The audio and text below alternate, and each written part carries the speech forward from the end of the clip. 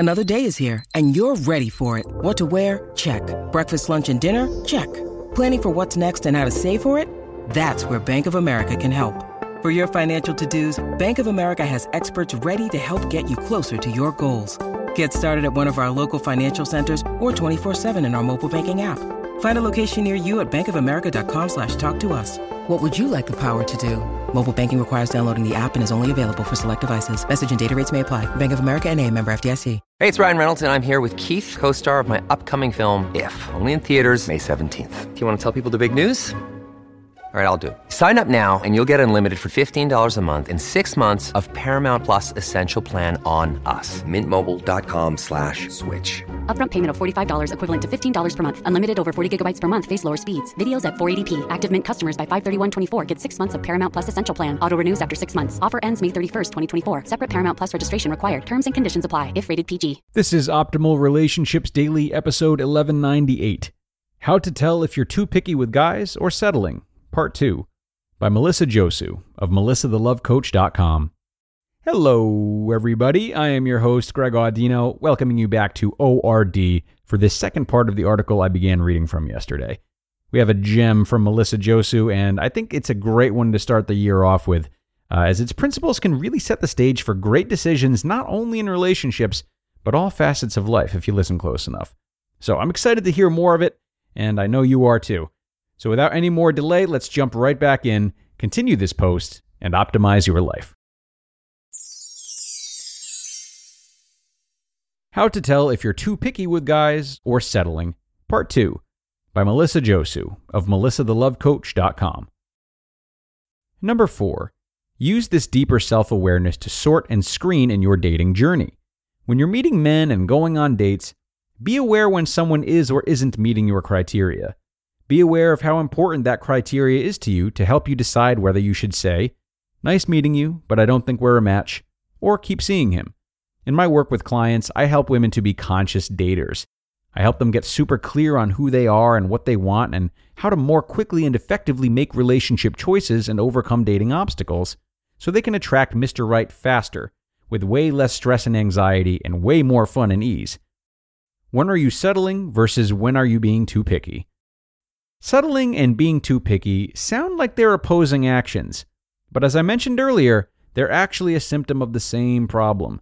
We tend to settle, or are too picky, when we're not clear on what we really want in a relationship. Settling is denying or compromising some of your needs in order to make a relationship work. Definition of compromise: to settle by mutual concession or to make concessions. The problem with denying your needs is that there's always a part of you that's going to be unhappy about that or feel like a need is going unmet. So settling doesn't work if you want to be happy long term. However, there's also a difference between settling and accepting. When you're settling, you're denying your needs. When you're accepting, you're not denying your needs at all. You're making a conscious choice to choose things the way that they are because that's how you want to be right now. But you're being true to your vision for the kind of life and relationship you want. I struggled with the question myself about whether I was settling. I love travel, and I haven't really traveled much since I had my son and got married, at least not for more than a few days or very far. Before marriage and kids, I was all over the place. Turkey, Philippines, Alaska, Guatemala, Lebanon. In fact, I made a career out of it when I was writing for magazines. But my husband has a very demanding day job and he can't telecommute. And my son is still very young and dependent on me for his day-to-day care. I worried whether I had made the right decision marrying my husband when I realized that circumstances might mean I'd have to shelve far and spontaneous travel for a while. It got me down, actually. I really worried about whether I was settling. But then it dawned on me that I'm still living my vision. Travel is still important to me. Adventure is important to me. But so is my family. My husband's career happiness and ability to provide for the family is important to me. Being there for my son is important to me. All those things are important to me. More important to me than being able to travel far and wide right now. And I realize that those things aren't mutually exclusive. Marrying a husband who can't telecommute or having kids doesn't mean I can never travel. It just means that travel might take a different form and duration, at least for now, than the adventure travel that I love and enjoyed. And you know what? That's okay with me. I'm still happy. I'm happy doing the day-to-day mom thing and having my son close to me. I'm happy that my husband is in a job that he enjoys. And those are what really matter to me right now when it all comes down to it.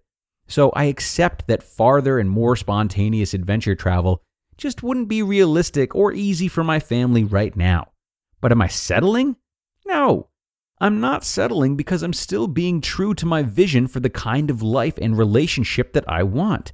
I'm not settling because I'm still having my needs met, the needs that really matter to me right now. And I can still have my adventure fix in other ways.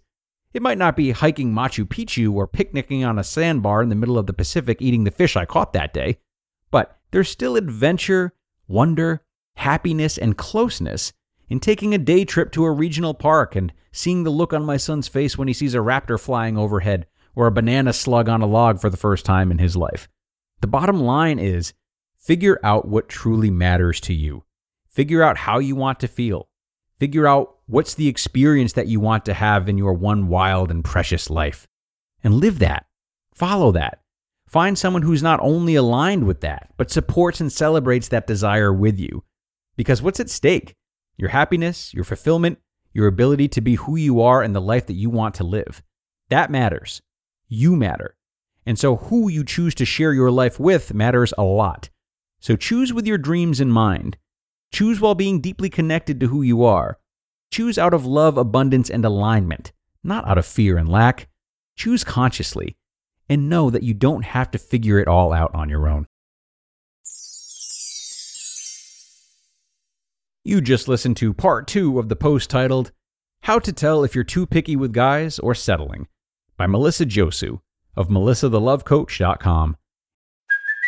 Hey, it's Kaylee Cuoco for Priceline. Ready to go to your happy place for a happy price? Well, why didn't you say so? Just download the Priceline app right now and save up to 60% on hotels. So whether it's Cousin Kevin's Kazoo Concert in Kansas City, go Kevin, or Becky's Bachelorette Bash in Bermuda, you never have to miss a trip ever again. So download the Priceline app today. Your savings are waiting.